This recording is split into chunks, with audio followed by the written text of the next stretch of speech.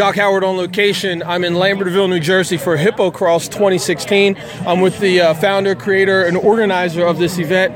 Arun, thanks for a couple of minutes of your time. How would you describe Hippo Cross to the people who have no idea about it?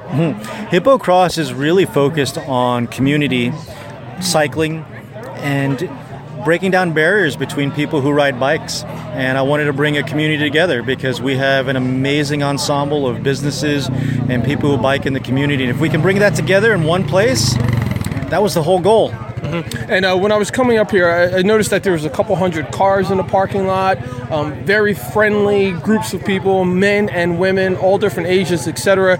Talk about the culture of cyclocross.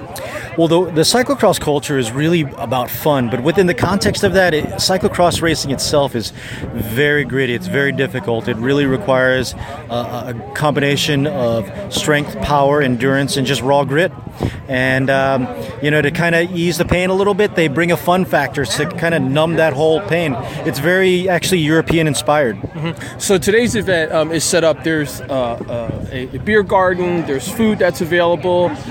It's very vibrant. There's music happening. Is this traditionally what happens at an event like this? Well, again, in Europe, they make it a festival. They want not just the bike racer or the bike race fan to come out. They want people in the community to see that local people are actually riders themselves. So local riders being supported by local businesses and communities. Fantastic. Arun, thanks for a couple of minutes of your time, and I appreciate what you're doing. Wonderful. Thank you so much.